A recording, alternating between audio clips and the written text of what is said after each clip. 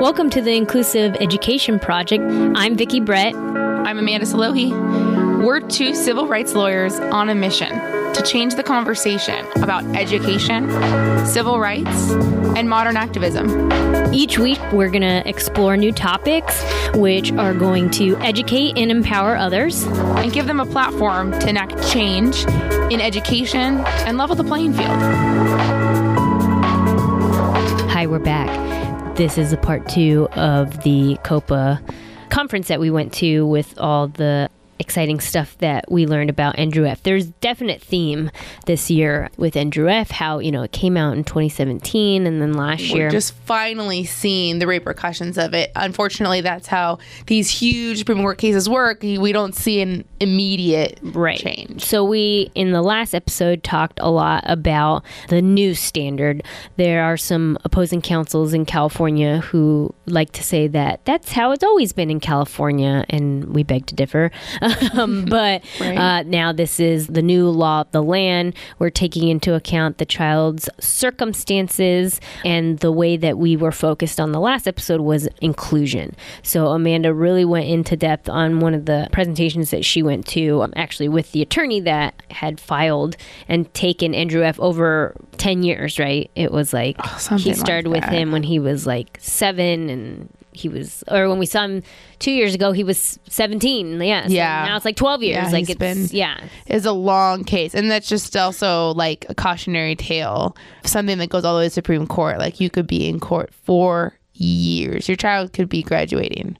Not to say that we don't think like cases like this are really important. They are. It's definitely something where, we often get people asking, families get so mad about things, and we completely agree and we're on your side in the sense that like the school district is doing a lot wrong, but there's almost like a time and place for when a full hearing and kind of sticking it to the man works. Obviously we wouldn't have gotten this great outcome if Jack Robinson hadn't taken this all the way to the Supreme Court, but in looking at whether or not it's the right time for you to file for due process, or, maybe you file for due process and whether or not, you should resolve a case in a settlement agreement or, proceed to an actual hearing. We often say, we caution, like, you want to look at like what remedies can the court even give you, and then how long is it going to take, and is the long-term benefit gain for your child, is it there or is it not? Those are always things that you want to think about with any kind of litigation in general, because it does take a long time. Yeah, and this is a standard, right? There's not a formula. That's not what the Supreme Court does. They just give us a standard, but now this standard is the law of the land. And essentially what we had before was a bunch of different states doing different things with, having an IEP that's reasonably calculated to provide educational benefit to the child, right? What is educational benefit? So some districts, like the 10th Circuit, some circuits I should say, had this merely more than de minimis, right? And I mean, that's just like some other districts had some progress. So when a lot of different states have a lot of different ways that they're interpreting federal law, which the Individuals with Disability in Education Act is federal law, then the Supreme Court will take it. So, if you see some cases where the Supreme Court's like, yeah, we're not going to take that, it's probably because a lot of the states have a similar view or they came to the same decision. That is why it's important, folks, to know who are in the lower courts. And that's why this administration is very scary in the people in the court, packing not just the Supreme Court, but all the lower courts. I forget. Oh, man, I just read it too the other day. It was like how many seats will for like 50 years be changed in the Court of Appeals. Yeah. So anyway, I digress. So here, the court reinforced that every child should have the chance to meet challenging objectives. So the real centerpiece around this being the new standard was that Andrew had basically the same goals, these goals that a lot of parents come to me, it's just not enough. Like, I know he can do this. He can do this at home, or, he's done this on his own in ABA and things like that. And, this is the fuel now that we have that we can use. Amanda had given you guys an example where the teacher was like, I just can't do it. I just can't get him there, and I had gone to a really great Andrew F. based session where they were talking. It was actually by our good friends up in the north. Amanda O'Neill was one of the presenters, but it was the Tollner Law Group. And Dave Tollner is an attorney that we had met in COPA years ago. And we were so excited that they were doing this presentation because we got to kind of see how they do things, right? So one of the great keystones in their presentation was just like having to do the work, right? There's this need for knowing what the child's potential for growth will be. How do we determine that? One way is through the IQ. So Amanda wasn't in this, so I'm like talking to Amanda and you guys about this. So it's IQ, right? So you and I have had plenty of discussions. We're not licensed educational psychologists. We're not school psychologists. However, there are books out there and they were saying we got to do the work. We got to use the IQ and other various, nonverbal IQ test scores and things like that because the numbers sometimes they can be interpreted. And if you're not really looking at the subtests, which Amanda and I, that's what we do when we're at IEP meetings, hey, this, we'll see it all the time with kiddos with dyslexia. Their working memory is like super low, but then overall they're average. And so then it's like this is not an area of need. And it's like there should be a goal because working memory is low and this is how it affects reading, right? And so they were talking about, doing the work. And what they do when they go to IEP meetings is, and same type of thing Amanda and I always do. You ask a million questions. There's never a stupid question, right? And if you want to know every single minute of the day that your child is what they are doing, then you have that prerogative, right? If you want to know more about what that assessment says. So you have a general test that says the child scored in the average range, but the one subtest on working memory shows deficient. You have a right to say, what does that mean for my child? How does this manifest in the classroom? And now you can say, this is a circumstance of my child that they have low working memory and we should address this and the IEP should address this, right? So that was like a starting point, which was great. And, another thing was, it was funny. He had said this and we always say we use the district's own documents against them. He had said he was at an IEP meeting and he had said something about the child receiving something and the opposing counsel was like, oh, well, this is the first time that you're presenting this to us and you should have told us about this before. And he was like, this was in your own documents. Like, this isn't us bringing you private information. Like, you guys already know this. And so he had given us the example, and this is very similar to the example Amanda had given you. If we have a child with some learning difficulties and, the potential for, but for these learning disabilities, she would be at a 5th grade reading level, but she's at a 3rd grade reading level. The challengingly ambitious goals or objectives should not just do year to year if she can do more, right? Maybe a year and a half. That's where we start. That's what your goal is, right? At this IEP meeting is to get this challengingly ambitious goal. And if they're like, well, we can't do that in a year, just like Amanda said, you can't do it in a year. Why? Because you don't have enough time with them? Right. And that's not even the discussion because you should never even be talking about services when you're talking about goals. And that's something that, like, it might be a circumstance where a child has challenging behaviors that prevent them from being in a general education class. You spend a good amount of time on intensive ABA, and what happens next? We get the behaviors under control. The child is able to then access the general education curriculum. But that child has been in an isolated classroom for a year and a half, and so therefore they've regressed academically. So because their cognitive ability is higher, we know that they do have the potential to learn more than just a year. And that would be a circumstance where you might get into that realm where, okay, you're now in the position to be able to teach them more and have, recoup that regression, look at not just that regression, but, where should they be in order to master, right? That language of mastering skills, master that grade level content. And another of the sessions that I had gone to, and it was in conjuncture with like a special ed attorney. I think they were from Maryland. I'll have to look up their names. And then a psychologist. So it was really great because the psychologist got up to do his portion. He was talking about how, a lot of times there's always like an area of the IEP that the parent has like ignored. So, sometimes they're like, I ignored the like accommodations. It's like, no, accommodations, there's so much wealth in there. Like if he has 10 accommodations, but only 2 really work, why do we have all these other ones? Get rid of it. Like that's a living document. It should change year to year to year. But I can't tell you how many times the accommodations never change. That and that's is why the nobody point cares of about them. having the IEP annually. Guess what else doesn't change? Present levels. Mm-hmm. Even if your concern is still reading, you say, I want present level to reflect parent still has a concern. Parent for a 3rd year has a concern with reading, because I can't tell you how many times I've seen the same thing.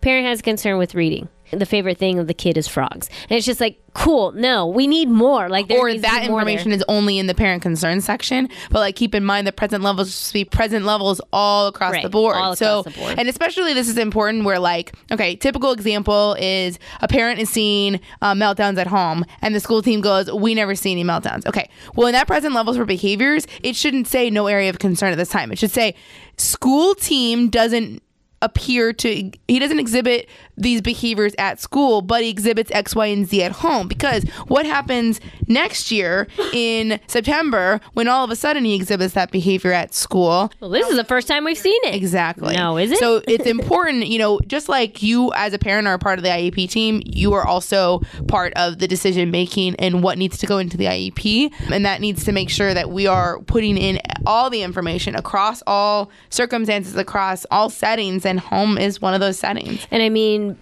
basically, the Supreme Court has said what Amanda and I's philosophy has been since the beginning. It is equal opportunity, right? It's the opportunity. So when they say, they reinforce the requirement that, quote, every child should have the chance to meet challenging objectives, the chance, the opportunity. That is how we get these children to see their potential, to have these parents. I know Amanda said 100 times, we put the best things on our resume, we don't put the things that, and even when we say, I think the last time I had said, you spin it, you say, what's your weakness? Oh, perfectionism. I have to have everything perfect. You try to turn it around. Like, that's what we needed to start doing with these IEPs. And I think that's what got us really excited for this part 2, talking about the practical aspects of how these other attorneys in other areas who are still fighting, they're still bringing due process requests. It's all about the writing for sure and using this language, but using it in an IEP meeting. I was at an IEP meeting the other day, and it was a non-public school, and the district has been fairly easy to, now that he's at that school, the goals are challenging, they're always ambitious when you're in that private setting.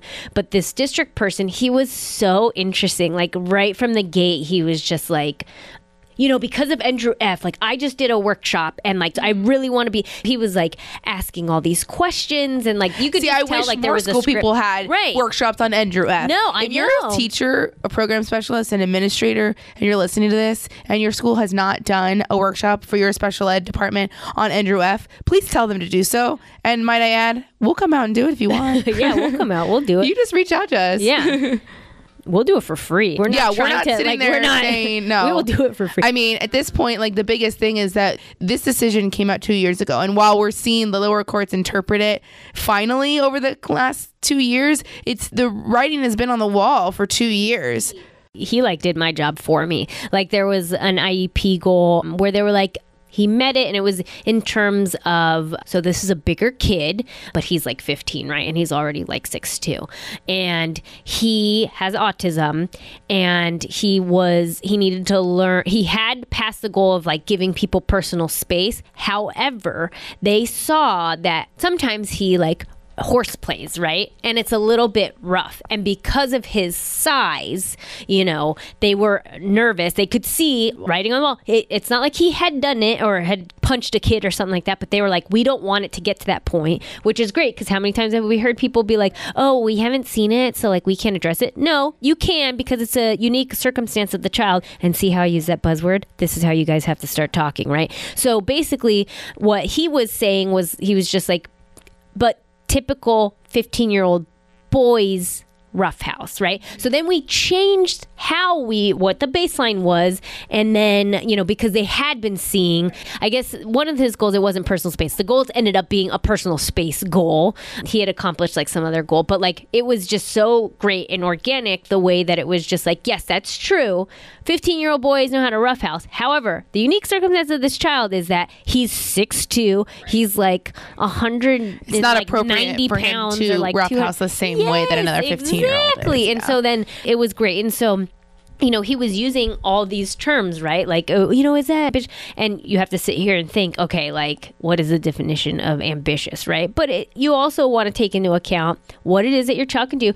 If your child can do it, and I tell this to parents all the time, and I know we've said it on this podcast, if you know that Jean can write her name and her address and they're saying like, no, she can't, I would say you do that. We say this all the time. Go through the goals and see if your child can do those goals. And if they can do them, then, you have the proof. If they can't, you're bringing that to the team. Right. Then one step further, these people were telling us, you video it. Yeah. Video this child, show them, be like, this is what is happening, right? Because I get it all the time. Parents are just like, I don't know what's going on. I'm not seeing any progress. I'm getting these progress reports, but they're not even really written in a way that like I know that they're making progress or not. Well, because it's not, you don't have measurable goals from the beginning. Exactly. And one thing I hear a lot about when we try to push for these ambitious goals is, well, we're not sure if the child can do this much in a year, Yes. and we'd hate for him not to meet his goals. That is a horrible statement to say.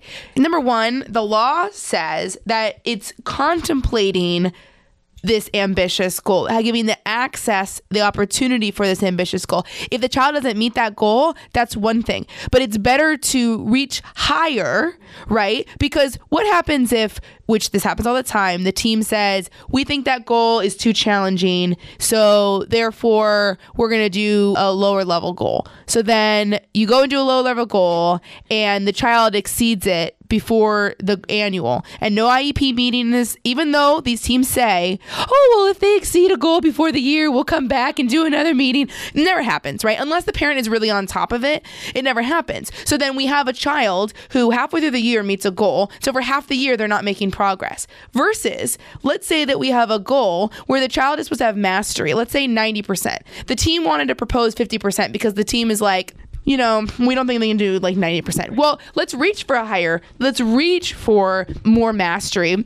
Let's do 90%, because guess what? In the end of the year, they may only be at 70%, but guess what? 70% is still a lot. Yeah, it may not be 100% mastery, but if we had another goal that was a lot lower, so to put it into kind of tangible terms, let's say we're talking about a reading comprehension goal. The child is in 5th grade, but the child's reading level is at a 3rd grade level. I will often get goals where they're saying comprehension, we're going to propose a goal to be at the 2nd grade level for comprehension and whatnot. And so it's like 80% at a 3rd grade reading level. Well, I might challenge to say this child is in 5th grade. If we're not expecting them to get closer to that 5th grade level, we're not really giving them the appropriate access. We're not giving them something challenging compared to that grade to grade that these typical peers are getting. So what I would say is, okay, if we have a goal that is based on a 4th grade reading level, that might be challenging for them. But let's say they don't make 80% mastery at the 4th grade level, but they get 50% mastery. For 50% mastery at a 4th grade level is better than 100% mastery at a 3rd grade level, isn't it? Yeah. So yeah, they may not meet the goal. And this is where IEP teams and schools need to be more aware of NDRF, because NDRF really put in this guidance of saying that an IEP isn't a guarantee of specific results, that it's giving that opportunity. So if you go and give an appropriately challenging goal, so you give that goal to 80% of the 4th grade level and the child gets to 50%, you're not going to be marked down. You're not going to have a court sit there and say you didn't provide them a FAPE just because they didn't get that 80% of the 4th grade level. But if you were to have gone and done the 3rd grade level at mastery and they met that, you could say that that wasn't challenging enough, but it's harder to prove that. So when we look at and that's what I get all the time, well, that's too much for a goal. Well, number one, too much. You telling me too much means it's just right, probably. That's ambitious. And it's one of those things where it starts with the child, the assessments, right? That's why it's important to have really good assessments, because at the same time, like, you need to walk before you run, right? And you need to crawl before you walk. And so we're not saying that you have to go in, the child at a kindergarten level needs to now be like, because he's at a kindergarten level, but he's in the 5th grade, needs to be in the 5th grade after a year. That's just not possible. It's just not. You have to take into consideration your child's potential for growth and their disabilities. And what is the equity behind that, right? And what I think a lot of the school districts are afraid of is, well, if he doesn't pass these goals, then we haven't done our job, and so then you can sue us, right? Because I think that that's probably a big thing in their 100%. mind. And what I think Amanda has done a good job of explaining is that opportunity, and it's for that progress, because now that kid's closer to being what's down the line, middle school, so that they're not in the special day progress. class. Yeah. I care more about actual progress than meeting the damn goal, honestly. Like, and that's what everyone should care about, but they don't. A lot of people are like checking boxes. And then on the alternative, we have parents that oftentimes get really upset that goals are not being met. But you look at the underlying skill and you look at the growth that's being made, because maybe the goal was met for complete independence, but the child still needs one visual cue. Yeah. Well, guess what? There's visual cues all around us. How many times does my phone go off because I have alerts that have to remind me for things? Right, for things. That is an accommodation that I got. I'm not completely independent on remembering every single task I have to do throughout the day. Nobody is. I've got my to-do lists and I've got all this stuff. So at the end of the day, if you look at, the goal might not be met. And so you're like, okay, well, we need to keep this goal. Well, not really, because the child is still making good progress on this skill of whatever that task was. Just because they need a support, well, we can give them that support. So that's where we need to look, is like that what's actually happening, not just checking boxes. Right. And I think that when you have us to explain that, it's a little bit easier. It's harder when you're going to these IEPs. Now, I've been in an IEP meeting where a parent of a child with a learning disability wanted like a very specific goal. And like the school psychologist, I think they had a reading specialist at that point, did a very good job of explaining, actually, we need to work on this first, and then we can do this. But like had this whole explanation, and I was just like, you know what? That actually makes sense. Let's have this as the step one. Let's still have this goal, just to have it to work on while you're working on this goal. And then, if we get to a point, and so it was very low, but at least we were able to, a year from there, see like, oh, okay, like, look, they did master the step one goal, and like they're pretty much, now we have great baseline for this, and we're going to extend this. It's okay sometimes to have a goal repeat in a certain way. Now, when a goal repeats, you should nothing should change. It shouldn't just be like, okay, we'll have this goal again, and then there's no change in service. It's like, obviously, giving the child another year isn't going to magically make them get this goal, right? You need to expand upon the goal, or you need to expand upon the services. Yeah, or expand on the services. And, sometimes, like Amanda said, maybe the goal was for mastery at 80% and the kid's at 70%. They still got a good handle on it. We don't need to repeat that goal, If math is a preferred activity anyway, and it was just like, they had a couple bad, turns, because a lot of times when you're able to see, right, and you can ask, how did they pass this goal? I can't tell you how many times parents are just like, the teacher's not ready to show me. And the teacher should have, based on how the goal is written, and this is why, like, we're a broken record, right? It's goals drive services, services drive placement, and you can't get to any of that if you don't have present levels of the child. Where do we get the present levels? From the assessments, right? And from what's actually happening in the child's life outside of school and what's happening inside of school, right? So it's the whole big thing. We're all still trying to figure out how to present it. And maybe, what Amanda has said is like new to you. You're like, wait, what do you mean? Like the whole point is to start passing goals, but it's don't take it out of context, right? Listen to what we're actually saying. If the child has been able to, like Amanda said, complete the goal, but it's not completely independent, look at what if is they're making good appropriate. progress on the skill. That's the underlying. We want to look at the underlying skill rather than just the goal itself. Because also goals can be, how many times I've seen goals where it's like, you're not really getting anything out of that goal because you're putting in so much prompting that it's like, what are you really getting? You're not getting anything. I'd rather. And just like the goal with my kiddo, right? He it was something that typical peers do, but it was just like, no, this is still an area of need that he needs because of his circumstances. Like, we saw this kid, for any other kid, maybe we didn't need that goal, but for him, it ended up working. That's not where I was going. I had another thought, but then that's where my head went. But like, it was more so in terms of just like, sometimes you sit here and you see these goals and it's just like, a kiddo isn't going to school. Goal is should go to school. Right. That's not an appropriate goal. Like, the baseline is kid doesn't go to school, and it's just like the measurable. What? Like, no. What service are you going to do? They got to do their homework. Yeah. But I mean, it's easy to get bogged down in like, okay, your concern is reading comprehension. So the team gives you a reading comprehension goal, and it's easy. And this is why we say, take your IEP with you. Think about it and think with common sense, because at the end of the day, if you could be sitting in the meeting and go, yeah, well, I wanted a reading comprehension goal. They gave me a reading comprehension goal. But you bring this goal back and you see that like the baseline and the goal don't really match up. And so when you really look at it and you take a second, you realize that the benchmark says that your child is answering WH questions with 70% accuracy for who, what, where, but the how is at 0%. And then the goal is for how, but it's at 20%. And you're like, well, is this really like, we know that basically these other WH questions, the child is really doing really a lot better, right? Because they've gotten to 70% or whatever percentage I said. But the how is the more difficult component, and we're only expecting 20% growth. Well, that's not really giving you a challenging goal because, it might be more challenging for the last year. And this is what they say all the time. They go,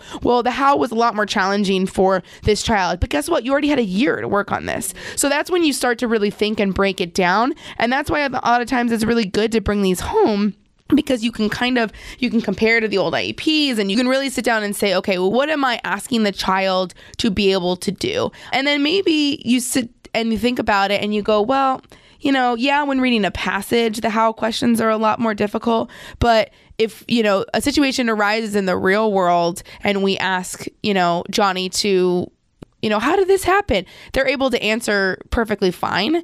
That's a context that's important to know, because then we know, well, if we're already generalizing it in other areas, it's just that reading component that we need a little bit more support, then maybe the goal needs to be a little bit more challenging. Maybe, having that goal at that level needs to be amended. And you really can't, in the moment of the IEP, when you're given, probably you were just given these goals and you're probably just given the progress reports. You can't compare, and they're on different sheets of paper. And it's like, it's always good to sit down and make sure that it makes sense. And it makes sense that there's an actual underlying skill that's being worked on, not just Johnny will sort these manipulatives. Right. What good does it? And you need to understand the goal. I know we've talked about that. And even for kiddos with significant cognitive disabilities, right? The IEP should still be appropriately ambitious, and it's, based on the state's content standards, right? So that they're reasonably calculated to enable the child to make progress appropriate in light of the child's circumstances. And we're like broken records, right? Like, that's the new terminology. We need to start using it. And if,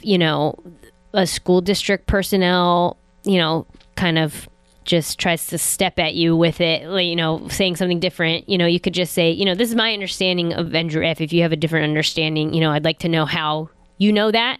Did you get training on it? What's going on? Like, how is the school changing its policy, or how's the district changing its policy? Don't be afraid to ask. Just because somebody says it doesn't mean it's true. Like, I'd love to see where you got that. Like, I mean, I can't tell you how many times people have cited, to the ed code wrong, or or don't ever get me when I, and I don't say it in a mean way. I just I would love to see that in writing. Can you let me know where that is in your district policy or where it is in the law? Because I've never before heard that in my life. Well, and I think some of the language that we get from NDREF can really help have a better way. We talk a lot about how sometimes parents go to IEP meetings and you're trying to express your concerns or express how you're feeling, and sometimes the language that you use doesn't resonate with the district because the word you're using means something different for them, right? We often say, we want a goal. We want them. I've often heard parents, when talking about goals, we want them to do more.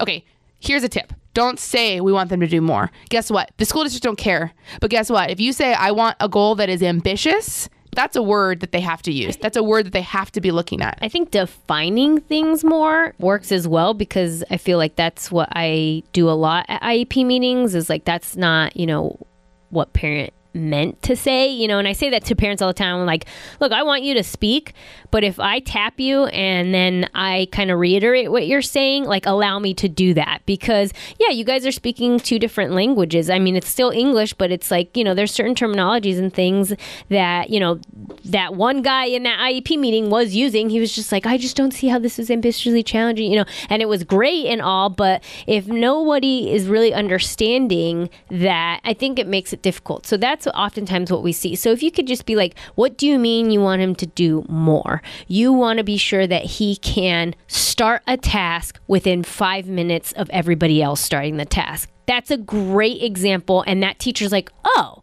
okay. And, and you say, oh, well, we have a visual at home. Oh, okay, I can use a visual. Like, you need to start talking more. And if you don't do a lot with your kid at home, that's okay too. But you have outside providers. And if you don't have that, if it's just, then you ask what is happening in your child's classroom minute by minute.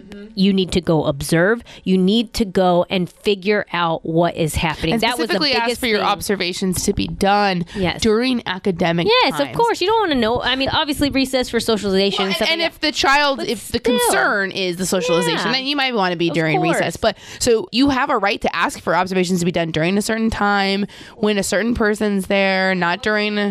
I'm going to an IEP meeting where the parent was just like, I don't know what's going on with that. I don't know what he's doing, blah, blah, blah. She went to the observation. She's like, oh my God, it's great. The teacher's already thinking 2 steps ahead with the manipulatives. He's already going to send it home to me. But basically the problem, and why we're having the IEP meeting later on today, was that she wasn't communicated effectively to her. And so she literally like woke up and she's like, it's March. We had an IEP in November or October and I don't know what happened and I don't know what is happening. And she like freaked out and I was like, let's do some observations. And like, that's what the biggest thing, one of the school psychologists had said too. He's like, you need to go, like, observe. And it tied in really nicely to what the Tollner Law Group was talking about, as well as like, we need to do the work. We need to see it firsthand. Yeah. And that's something that, like, I mean, I have clients, I have IEP meetings for every 3 months, because at the end of the day, sometimes a district will propose something, or we on the alternative ask for something and they go, oh, we don't know. And it's like, let's try it. Let's have an IEP in a couple months and let's talk about it. Like the IEP that I have later today, we're going to be talking about how a program is going that, we just started, and we may need to tweak some things. We may need to tweak how parent is getting information back. We don't know until we have those conversations. I just requested an IEP meeting today where it's she got back his grades, all D's. Where are we at? We just signed this IEP in November again, December, and it's like, hello. And it's unfortunate that we as attorneys of the families, and then the families are having to ask for these IEPs. Like, all of these circumstances should be things that the district is creating their own, saying, let's have an IEP. But more often than not, it's considered, oh, this is a parent request IEP, and it really shouldn't be that way. But that's why we're trying to give you the tools that, ask for an IEP anytime you want. You don't have to wait for that annual. Go in with a very specific task. If the child, this was great, David had given this example, if the child's really good with 1-to-1, you go back into all the IEPs where it said 1-to-1 and you go ready to that new IEP with that information. That's what we do when parents say we want an aid, we analyze and things like that. And, sometimes some districts like to do evaluations about that and we get that process started. But like, that's where we start. We start with what you already have. And, I know it's tempting to just put that IEP in the closet and never look at it again, but it's helpful because then you start to notice, right? I can't tell you how many times we write due process requests and parents get so much angrier than they were before they got to us because they see, the same things have been happening, but you guys are in it, right? Look, we could talk about this all day. Hopefully it fired you up. If you have anything specific that you want us to kind of delve into regarding NJROIF about like what we said, just shoot us an email, or if you are part of our IEP Inclusive Education Project podcast Facebook group, just drop us a line in there because there's so many different ways. We're going to take a little break from the NJROIF stuff and give you guys some other great content. But in case there's anything that we said that kind of sparked an idea in your mind, please just let us know. If you're an administrator, a teacher, service provider, anything like that, and you've kind of developed some working ways to create these ambitious goals. Maybe you have some examples you'd like to share with us. Send us a message or put it on our Facebook group. We'd love to be able to give real world examples. Obviously, it's harder for us to kind of share real world IEPs because they're our clients' confidential information. So we try to give you these piecemeal informations, like, you know, but we love to be able to like show pictures of like, this is a goal and this is why this goal is ambitious. So we'd love it if you guys share some examples. Thanks so much. We will talk to you next week. Next week. Bye. Bye.